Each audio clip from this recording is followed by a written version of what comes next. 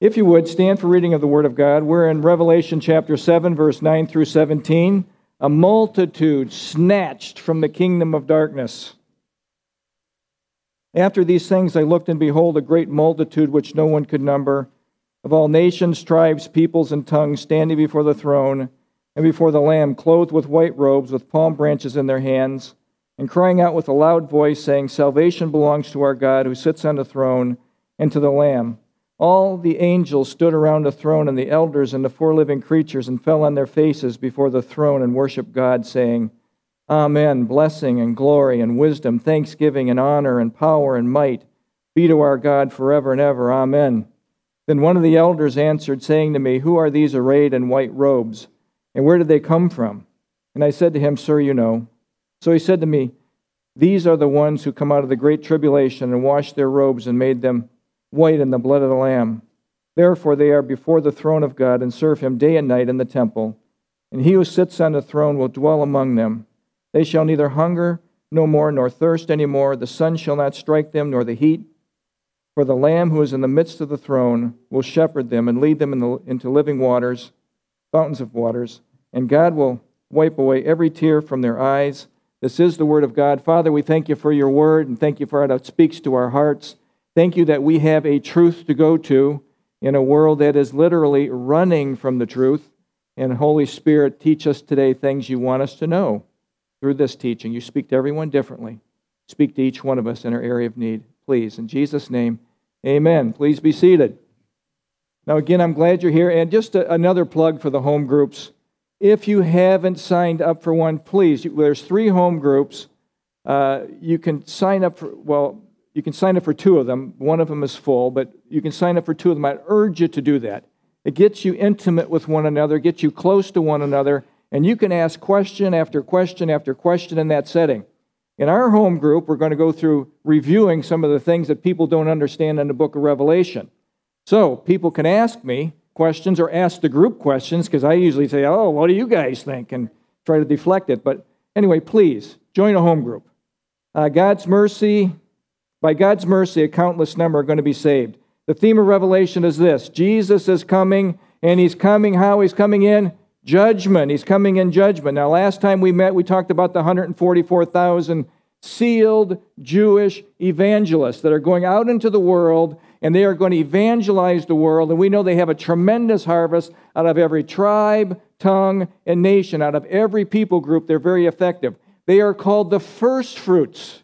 The first fruits in Revelation 14. And the first fruits is this. Remember in the spring harvest, the first fruits was the first of the harvest would be given to God, and the priest would wave it before God, and he would go north, south, east, and west. We're giving you everything, God. This is the first fruits, and everything that comes is a blessing from you. These witnesses were the first fruits of those saved in the tribulation period. Therefore, I think that they are at the beginning of the tribulation all the way to the end of the tribulation. They are the ones that I think were responsible in chapter 6, verse 9, where the souls are under the altar. These are the ones that were saved out of the beginning of that awful carnage, that 1.7 billion people that were killed in those first 4 seal judgments. So these guys are responsible for this enormous evangelism from beginning to end. Now we also know that Jesus is the first fruits of the resurrection. And you know what that means? He was the first one that resurrected, and there's more to come. These 144,000 were the first fruits. There's more to come. We are guaranteed our resurrection because Jesus was resurrected from the dead. These witnesses demonstrate the heart of God. We know that in 2 Peter 3:9, the Lord is not slack concerning His promises, as some men count slackness, but is long-suffering, not willing that any should perish, but all should come to repentance. Remember that word long-suffering was macrothumia. Macrothumia, it means patient with people. It means not hasty to anger, not hasty to punish. God is gentle. He is long-suffering with people. But guess what? When you are walking with the Lord, when you are filled with the Spirit of God, a fruit of the Spirit, one of the fruits of the Spirit, actually the last one is long-suffering, same word, macrothumia. And you'll find yourself getting more patient with people. Strangely enough, you will. You will. So long-suffering. 2 Timothy 2:4, God's heart is also expressed. God our Savior who desires all men to be saved. Now how many men? All men to be saved and come to a knowledge of the truth. The heart of God is turn and live. Turn and live. But why don't people turn and live? Why when we know that all humans, that God is affecting their lives, every single person, the Holy Spirit is convicting of sin, righteousness, and judgment.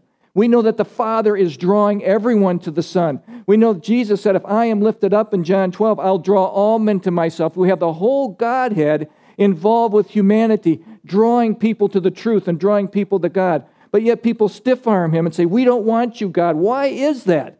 Well, there's an answer for you in John chapter 3, verse 19 and 20. And this is the condemnation, that light has come into the world, but men loved darkness rather than the light because their deeds were evil. But I want you to know this. No matter what Antichrist does in this tribulation period, no matter how many lies the false prophet puts out, no matter what Satan does during this time frame, God will have a people for Himself. Out of that carnage, there's going to be a great harvest of souls, a tremendous miracle that will happen. Every tribe, tongue, and nation, a multitude snatched from the kingdom of darkness. Now, remember, this time will be so terrible that in chapter 6, verse 8, it was described as death and Hades, hell itself. Jesus Christ is in the business of snatching people out of the kingdom of darkness and conveying them into the kingdom of the Son of His love, whom we have redemption through His blood, the forgiveness of sins. That's Colossians 1:13. Now, verse 9 and 10, by the grace of God, a great multitude are saved.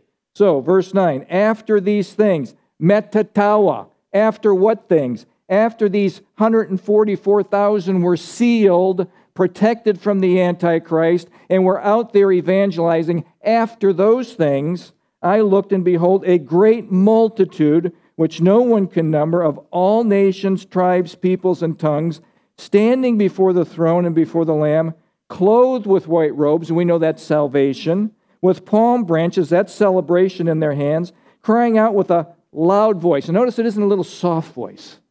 It isn't just a whisper. In heaven, everything is just grandiose, with a loud voice saying, salvation belongs to our God who sits on the throne and to the Lamb. God saves, listen to this, a great multitude from every people group in spite of the carnage that is going on in the tribulation period. In spite of everything that Antichrist is throwing at humanity, God will have a people and He will have a harvest. Now think about this.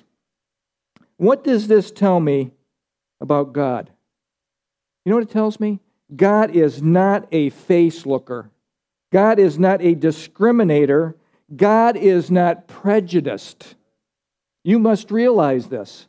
Peter, Andrew, James, the big fisherman, he was prejudiced. He did not like the Gentiles. As a matter of fact, the Jews would call the Gentiles dogs. They had no value to the Jewish people. But God made a visitation to Cornelius. God also who was a Roman centurion, by the way, hated by Peter. But God made a visitation to him and told Peter to go to his house.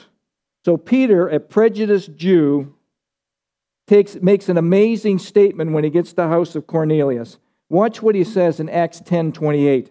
God has shown me that I should not call any man common or unclean. And then he goes beyond that. In 10:34 he says this, in truth I perceive that God shows no partiality. And if you look that up in the Greek, He's not a face looker. God is a heart looker, not a face looker. Very important thing that we get through into our beings. In every nation, whoever fears Him and works righteousness is accepted by God. Now, we have a problem as humans. We have a problem. I don't know if you have this problem. I suspect you do. We get a little arrogant. Hubris, arrogance. We get filled with ourselves. We think we're more important. I deserve that parking spot. I deserve to have that left lane in the freeway completely clear so that I have no problems getting to Detroit. I deserve that, okay? That's hubris. That's arrogance. Everybody else should get out of my way.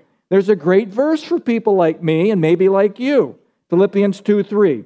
Do nothing out of selfish ambition or vain conceit, but with humility consider others better than yourself. I memorized this years ago specifically for me.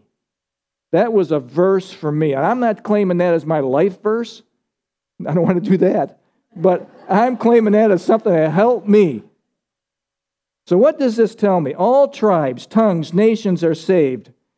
Peter knows, and Peter tells us that God is not a face looker.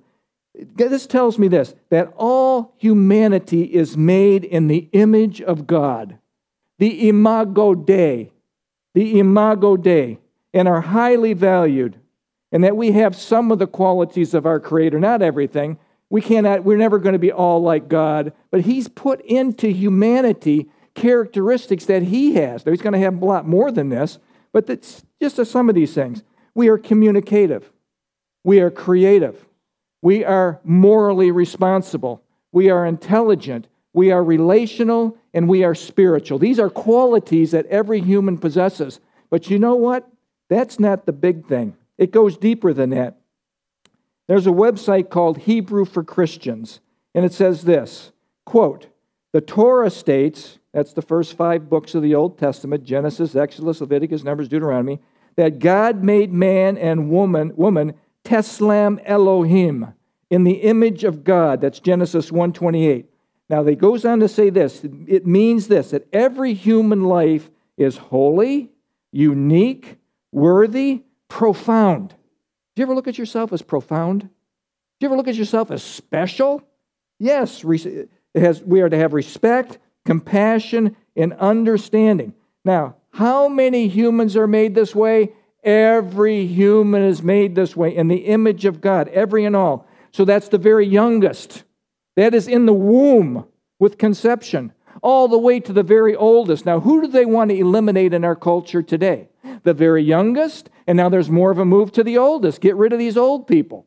I told Chris 50 years ago that I could see our country changing, and that we get old, which we're there now, that they'd be bumping us out of the way. Say, get out of my way. You already had your life. Look we are made in the image of God. We are valuable from the beginning to the end. We are valuable if you're disabled or you're not disabled. We're valued if you're rich or you're poor. We're valued if you're male or female or slave or whatever you are. You are valued by God. You are in the image of God. Every human life bears the image. But hear this. Our world today has used race to polarize mankind into warring camps. And let me say this unequivocally. This is sin. This is sin. This is against God's mandate that all humans are made in His image. We are all one race. We are the human race. Please understand that. Now, I want to share with you something. Darwin, who is really the father of evolution, wrote a book in 1859. It was The Origin of the Species by Means of Natural Selection. You might be familiar with that. But what I bet you're not familiar with is the end of that title, that they usually cut off because they don't want you to hear this. Watch what the rest of the title is. Or the preservation of favored races in the struggle for life. Darwin was a racist. Darwin believed that white privilege and the white race was superior to all the other races. And Darwin is now, and evolution is what is taught in our universities, which is at its core, evolution is racist. You understand that? That's what academia espouses today. What Darwin, a racist, has put out. The catchword today is systemic racism. And I would say this, I do not believe it's systemic racism. I believe it's systemic sin. Folks, it is sin, not skin. It is sin, not skin. I've learned a whole new vocabulary in these last 5-10 years. Misogyny. I didn't know what misogyny was. Did you know what misogyny was 10 years ago, 15 years ago? You never heard that word. But that's prejudiced against women. Now, that's wrong, okay? We admit that. How about this one? Xenophobia. You're a xenophobic. Really? I am? Is that good? Is that bad? What is this? Sounds like some John Travolta movie or something. Xenophobia. But that's your prejudice against other races, other people groups. Now, I can tell you there might have been times in my lifetime where I might have been a little misogynistic. There might have been times in my lifetime when I was a little xenophobic, particularly when I went to Vietnam, and you develop a little bit of dislike for those folks that are killing your troops. And you start calling them names and you start labeling them. That's wrong. That's wrong. Folks, we have a sin problem. We have a sin problem. That's the deal. We are all one race, and that is the human race. Hear what Paul says in his debate with the Epicurean and Stoic philosophers on Mars Hill. These intelligentsia of the Greek society. He says this, Paul on Mars Hill debating with the philosophers in Acts 17:24 through 27. He goes right to Genesis with these folks. God, who made the world and everything in it, since He is the Lord of heaven and earth, does not dwell in temples made by hands. Why does he say that? Because the Greeks had all kinds of temples to their gods. We serve the living God, not these made-up gods, nor is He worshipped with men's hands as though He needed anything, since He gives to all life and breath and all things. He gives to all life and breath and all things. He has made from one blood every nation of men to dwell on the face of the earth, and He has determined their pre-appointed times and their boundaries. See, God is for borders. Why? Because man can't be trusted. There has to be other nations to hold other nations in check. Can you imagine if Hitler didn't have other nations with borders? He would have taken over the whole thing. He would have taken it. We're so depraved, we need boundaries and other nations to check other nations, so that they should seek the Lord and hope that they might grope for Him and find Him, though He is not far from each one of us. Isn't that great? He is not far from any person. We folks are all one blood. God is a life giver. We are all one people. Now hear this. People devoid of God's ways, fall into competing ethnos groups separated by ethnicity and color. This is a man thing. This is sin. This is not a God thing. Remember again, it is sin, not skin. Now, when you were a kid, you knew this song, didn't you? Red and yellow, black and white, they are precious in His sight. Jesus loves the little children of the world. That is the truth. They are one blood. God loves all people. How do I know? I'm making a statement here. How do I know that God loves all people? How can we demonstrate? How was that demonstrated? Well, John 3:16.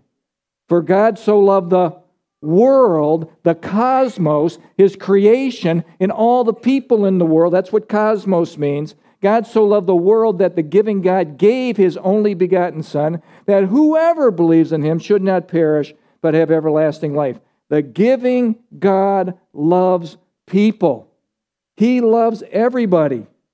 That is absolutely essential. Now, won't it be nice when Jesus comes back? There's no more hatred. There's no more prejudice. There's no more discrimination. There's no more sin. That will indeed be heaven. Don't miss this. The destiny of those in that great multitude, they had white robes. We know that's salvation. But the important thing here is this. For these folks that are taken out of the tribulation and they are before the throne of God, for us, when we get up to heaven, when we are before the throne of God, we will know this. We are there exclusively because of Jesus. It wasn't because we were such great, wonderful people. It wasn't because we went to church every Sunday or we went to Bible study. It wasn't because of anything that we did. It's because of Jesus Christ, and we will know that, and that'll be like the explosion for eternity. Thank you, Jesus, for what you've done for us. Verse 10 says this, we will know that we know that we know salvation belongs to our God, who sits on the throne, and to the Lamb forever and ever and ever. Thank you, Jesus. Now get in practice right now. Thank you, Jesus. Okay, good job. Verse 11 and 12, rejoicing in heaven over those who are saved.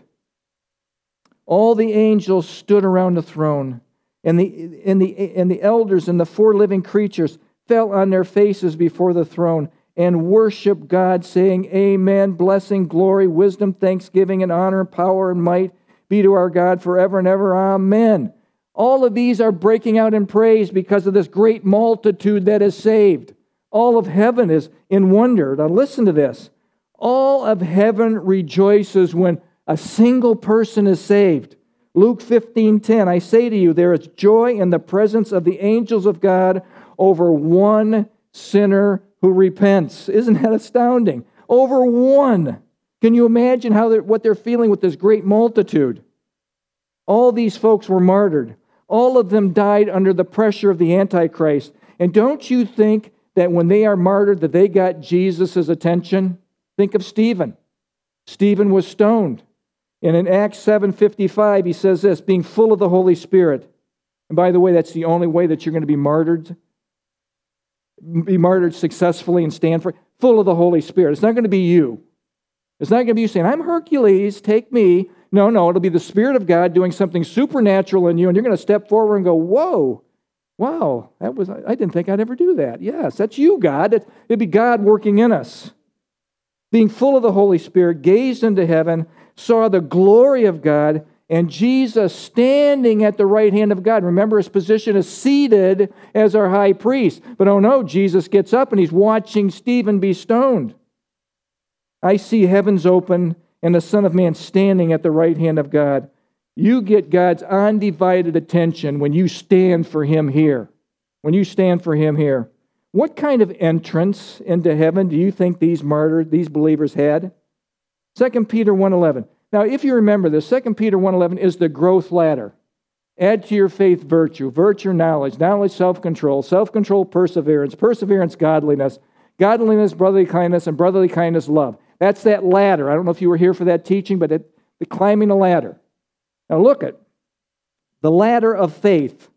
In order to finish strong, you will do it by faith in someone greater than you. That's what will happen. Think about this verse, 2 Peter 1:11. For so an entrance will be supplied to you abundantly into the everlasting kingdom of our Lord and Savior Jesus Christ. Do you think they received the applause of heaven? Do you think that might have happened? Make no mistake. We will know why we will there. It is only Jesus. He gives you the strength to live this life. It is him. It is the Spirit of God dwelling in, it is the God in us. He gives you the strength to stand through the tumult and the blizzards of life. And here you go. You get to see this guy again. This is us again. Now look how solid our legs are. You are not moving this dude. That's a picture of a grounded Christian filled with the Holy Spirit, not easily moved by the lies of this culture. Now, that's not such a handsome dude. I mean, maybe if you're a rancher, that's handsome, but for us, but this is a stout animal. We're not easily moved. He's the one who will get you safely home. Jesus will. In the end, it's all Jesus, and folks, we will know it for eternity. Verse 13 and 14, the martyred dead are identified. Then one of the elders answered, saying to me, who are these arrayed in white robes? Where did they come from? And I said to him, sir, you know. John doesn't have a clue. So he said to me, these are the ones that come out of the, notice the word usage here, they've come out of the great tribulation. All these that are saved, from the beginning of the tribulation all the way to the end of the tribulation, and it's called the Great Tribulation. Interesting thought, isn't it, for you who are Bible students? More on that in just a second. And washed their robes and made them white in the blood of the Lamb. So the elder asked John the question. Let me just suggest something to you. As you mature in your Christian walk, you might be the one asking someone a question to stimulate discussion and thought about where they are on their road to heaven. The older you get in the Lord, the more God is going to use you to stimulate discussion. John reflects the question back to the elder. Oh, you know who it is. John doesn't know who it is. John is overwhelmed by this presence. He sees this multitude. Now, there must be millions, literally millions of people in this saved group. These are from the Great Tribulation. And it seems that the work of the 144,000 begins or starts at the beginning of the tribulation. But why? Why do I say that? Because I think that they're instrumental in the souls being under the altar, as I've already mentioned, who have been martyred for their faith in Revelation 6:9. Could it be that the Great Tribulation encompasses the entire 7 years and not just the last 3.5? Just could it be? That's just a postulate. Could it be that this great multitude encompasses all believers that have been saved from the beginning to the end of that 7 years? I think that's the picture here. Whatever the time frame, millions of these earth dwellers will repent and become believers and be transferred from the kingdom of darkness into the kingdom of life, where they have eternal life with our God.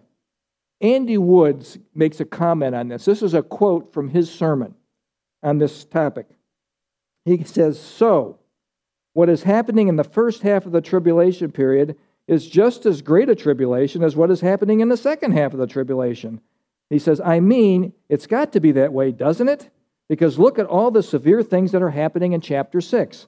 Antichrist, war, famine, death, martyrdom, cosmic disturbances, billions of people killed. Are we saying that's not going to be so bad? I mean, that seems to me like it's a pretty great tribulation." And so we believe, at least Andy does, that yes, the first half of the tribulation is the Great Tribulation. The second half is the Great Tribulation. He says, my goodness, the whole thing is the Great Tribulation. Arnold Fruchtenbaum agrees with Andy. And there are others people that don't. Some disagree. But it's worth thinking about. Anyway, they were washed their robes. Again, they were washed in the blood of the Lamb. Remember, salvation is a gift of God. We all are washed in the blood of the Lamb. Remember, sin brings death. Sin brings death. Sin brings separation. Every time you go to a funeral, remember the root of a funeral. It is always sin. Sin came into the world, and death through sin, and death passed upon all men because all men have sinned. So Romans 6:23 says this: there's physical separation at death, and there's spiritual separation if you are not born again. You will experience the second death and complete separation from God forever in the lake of fire. Okay? But if you're born again, you'll die once physically, but you won't die spiritually. You're always connected to God, instantly before His presence, absent from the body, present with the Lord. Romans 6:23, the wages of sin is death. What is earned from sin is death. But the gift of God, it's a free gift. The gift of God is eternal life through Jesus Christ our Lord. It's a gift. He wants you to receive the gift. The believer is made pure by the blood of Christ. The only way a person can be accepted by God is to be cleansed by Christ's blood. There's no other way. There's no goodness that's going to get you there. There's no church attendance that's going to get you there. There's no good intentions. There's no other religion that is going to get you there, even though you're hearing more and more today that we all worship the same God. No, we do not. The Judeo-Christian God is the true God. Is the true God. We do not worship the same God in all these other religions. It's only through the blood of Jesus. Remember in Exodus chapter 12, you might not remember this, but at the Passover, when the Jews are getting ready to leave Egypt, they were given a command. Put the blood on the lintel and the doorpost. They were given an instruction. Those Jews had to then carry out that instruction, to take the hyssop, dip it in the blood, and then wipe it all over the lintel and the doorpost. Then the death angel came by and passed over them. Folks, we must have the blood of Jesus applied to our life. It doesn't do you any good to know it. You must receive it. See, those guys knew to do it, but if they didn't do it, if they didn't apply it, then they died. We must apply it. And all we do is say, you know what you do? This is, some people call this a work. This is not a work. I believe. Yes, Jesus, I believe that you died for me. I receive the gift of salvation. I commit myself to you. I put my trust in you. I repent. I turn to you. Folks, that is what God expects of us. It's a free gift by God. The Lamb of God who takes away the sins of the world. That's who we need. Revelation 1:5, to Him who loved us and washed us from our sins in His own blood. Oh, we're clean and pure because of the blood of Jesus. But make sure, please, it has to be personally appropriated. You can know all about it. You can know about Jesus dying on the cross. You can even believe that Jesus had died on the cross. The devils believe and shudder, folks, but you must personally apply it to your life. That's the difference. That's the difference. And you too will one day be given a white robe because you've been washed clean by the blood of the Lamb. Folks, that's good news. That's great news. That's hip, hip, hooray news. That's thank you, Jesus news. Verse 15 through 17, God's promise to this multitude. Therefore they are before the throne of God and serve him day and night in his temple, and he who sits on the throne will dwell among them. What a promise. They shall neither hunger anymore nor thirst anymore. Sounds like they were experiencing a little of that with Antichrist, doesn't it? The sun shall not strike them nor any heat. Sounds like they might have been running. For the Lamb who is in the midst of the throne will shepherd them, lead them to living fountains of water, and God will wipe away every tear from their eyes. God's promise to those who are saved, God's promise to those who say yes and receive the free gift and have Jesus' blood applied to their lives is number one this, and hear this, you will have a special place. A place of security. Life on earth can be a little unnerving. It can be a little scary here. And it's getting scarier as the days go by, and it's going to get scarier as time progresses. And we will serve him day and night in the temple. God will dwell with them. You know what that means? Spread his tent over them. This is intimacy. God will be intimate. Spread his tent over us. The word is skino, the tent or camp. This is intimacy. God will encamp them, surround them, and tabernacle with them. This is great comfort to the martyrs. This is great comfort to me. One of these days, God will cover me. He will cover me. Verse 15 tells us that in heaven will be a place of rest from all the earthly traumas.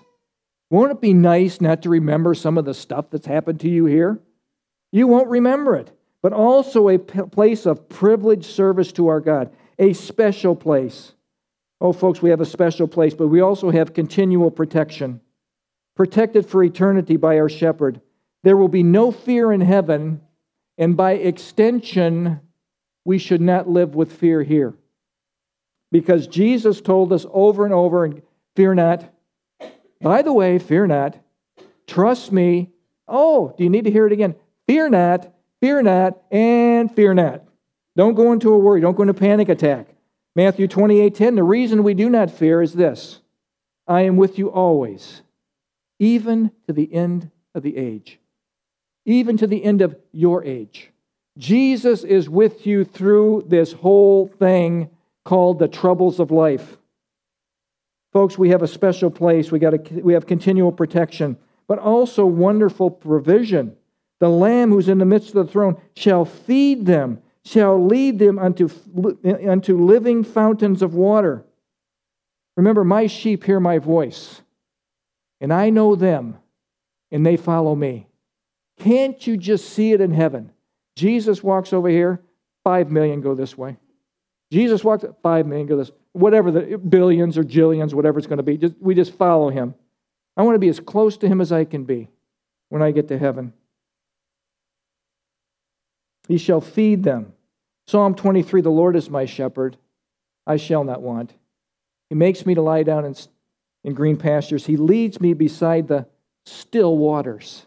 He restores my soul. My shepherd will lead me. My shepherd will restore my soul. Then for sure, but even now when I yield myself to him, life is hard.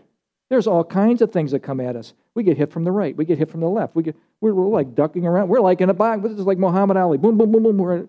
We're getting slaughtered constantly. But my shepherd is with me. He is my protector. He is my shield. He'll guard me. He'll watch over me. It's good to know while we're here. And while we are here, may we not forsake the fountains of living waters. Jeremiah 2:13 says this, my people have committed two evils. They have forsaken me, the fountains of living water. That's the wonderful, clean, flowing provisions of God that He gives us that we have to walk in. We could choose to do this. And instead, oftentimes we do this like the people of Israel did, who Jeremiah is talking about, and hewn themselves cisterns, broken cisterns that hold no water. You know what cisterns are? Stagnant water, putrid water, almost smelly like septic tank water, polluted. The Lord has provided for us much, and we must take advantage of what He has provided for us. An abundant supply.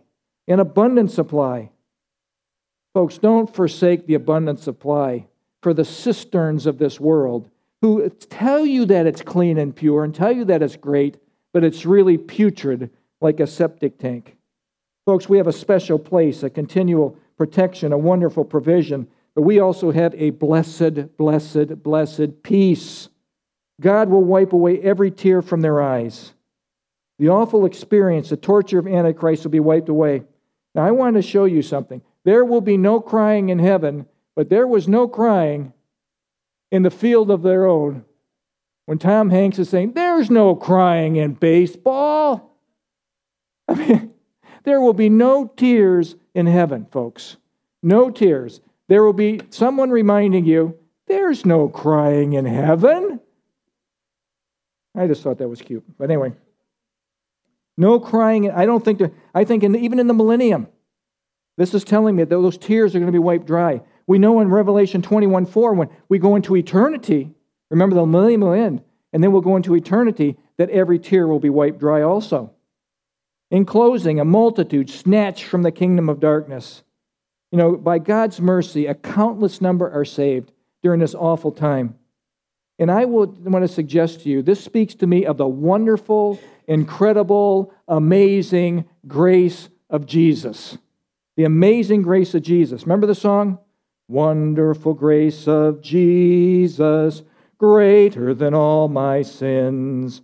How shall my tongue describe it?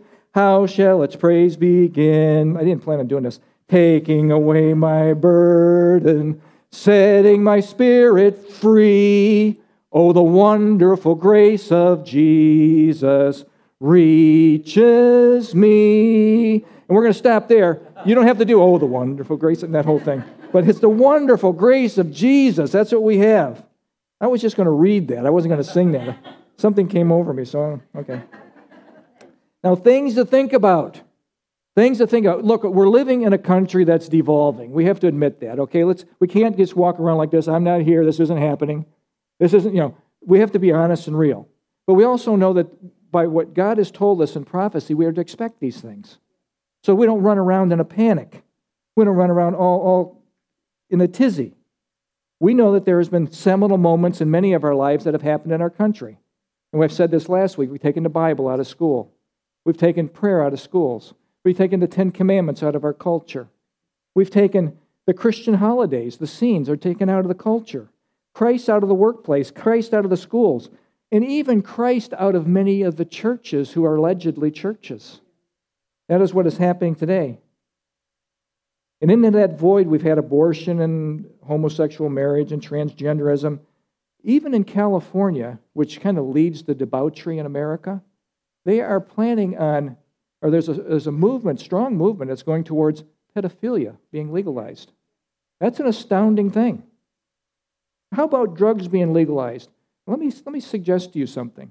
The drugs that are being legalized, what do they cause people to do? They become apathetic, and they become more controllable. And there might be a move, there might be an undercurrent of this to make people more compliant to what is coming. We'll just get them all doped up, and then people will just passively go through it. Just give up their rights. All of this was predicted by our Lord. Why all the upheaval in our world now?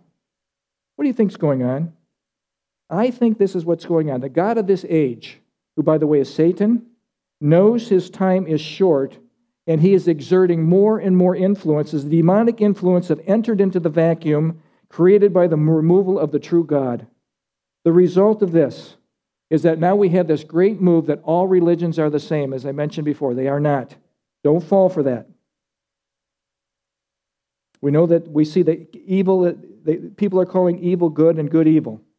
chaos in our streets, chaos in our governments. But you know what's happened more than anything? The nuclear family is being decimated. Children are raising themselves, and children are turning on their parents, maybe at a greater degree in any time in the history of our country. And this is all predicted in Scripture. Timothy speaks of this. People in mass are doing what is right in their own eyes. This is a consequence of having God kicked out.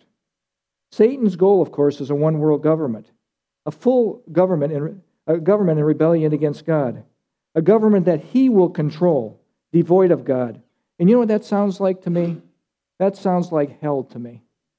Something that Satan is in charge. It sounds like you are going to be living in a hellish environment. Globalism is the goal. Marxism is the way that they're going to try to accomplish it. To attain this, the Christians must be suppressed or eliminated. Now, we know that Satan hates the Jews, and he's had a conspiracy to kill the Jews from the beginning. We know also that the Antichrist will come in and win the Jews' hearts. And for the first half of the tribulation, they'll be all hip, hip, hooray for him until he sets himself up in the temple to be worshipped as God. That's the abomination of desolation. Those who are familiar with the Old Testament and Daniel will know that's their cue to get out of there, that this guy is evil. But 2/3 of them won't. 2/3 of them will buy into the evil lie and be killed. Folks, I believe we are at the precipice of the true church being extracted from the chaos, protected by God from the wrath of God that seems imminent. Folks, there is a time when God says no more. No more to a nation, no more to a person, and no more to a world that has been in rebellion against him. Scripture calls that the day of the Lord, the day when Jesus takes back planet Earth. He will take it back, and he will reign and establish his kingdom. He will use these 144,000 Jews to have many saved during the tribulation period. Their ministry will be effective. Every tribe, tongue, and nation. God will have a people for himself. He will have a people for himself. The great majority, though, will follow the lie. They'll believe the lie. Remember, Jesus said, enter by the narrow gate. For wide is the gate, and broad is the way that leads to destruction, and many go in by it. And narrow is the gate, and difficult is the way that leads to life. And there are few who find it. The narrow gate is the Jesus gate. It's open to everybody, but it's exclusively him. Think about this. Those who make the decision to believe and receive the gift of salvation will live with God forever in peace, productivity, satisfaction, contentment, and guess what? Adventure. Adventure. You think that God made all of this creation, just let it stand there? I think we're going to be explorers. This is just me. He's going to have so much stuff for us forever and ever and ever. One thing that you will never, ever, ever hear in heaven is this: I'm bored. We just got to Disney World, and you're bored? All right, I can't believe I'm bored. I do not believe that we have the capacity to imagine what heaven will be like. Fact, God is still saving people now. So our job, be a witness. Oswald Chambers says, my utmost for his highest, my greatest for his glory. May that be our creed also. This may cost you popularity. It may cost you promotion or position, prominence in our culture. But your reward for faithfulness, folks, will be off the charts. This is our time. This is our time. God put us here especially for this time. We are special people to be able to see this stuff happening right before our eyes. Use your time wisely. Spend the time you have left on the things that really, really matter. Remember, this life is not about you. It's not about me. It's about Him, our Lord. And you will be forever, ever, ever glad you did. 2 Timothy 2:11 says this: if we endure, we will reign with Him. Until next time, keep looking up. Your redemption is drawing near. And I just love the face. This is how we want to look, because this thing is coming to an end. And Jesus is coming back, and we will be with him forever on the greatest adventure of your life. The King is coming, folks. The King is coming. Remember, the marketplace is empty. There's no more traffic in the street. Builders' tools are silent. No more time to harvest wheat. Housewives cease their labors. In the courtroom, no debate. Work on earth has been suspended because the King is coming through the gate. And then the King is coming. The King is coming. Praise God, he's coming for me and you. Yeah, let's pray. Thank you. Let's pray. Thank you, Father, for this time. Lord, we have so much hope. We have so much hope. We are not to be hopeless. Well, we see this thing changing around us, but hopeful. You have given us a message to give to people. We know that the majority aren't going to listen, but some will. There will be a few that will hear. And you have those people carved out. You have prepared their hearts. May we join you where you are working. And Father, for us who are struggling with maybe family members, work situations, health situations, whatever that situation is, the God of hope knows where we are. May we get our strength from him. We don't have it on our own. We can't do this on our own. We need you, Holy Spirit, to help us. So fill us, strengthen us, and like that bull, may we take our stand and say, I will not be moved by any blizzard, any tsunami, anything this culture brings my way. I will trust in the Lord until I die. Thank you, Lord, for this time together. In Jesus' name, amen.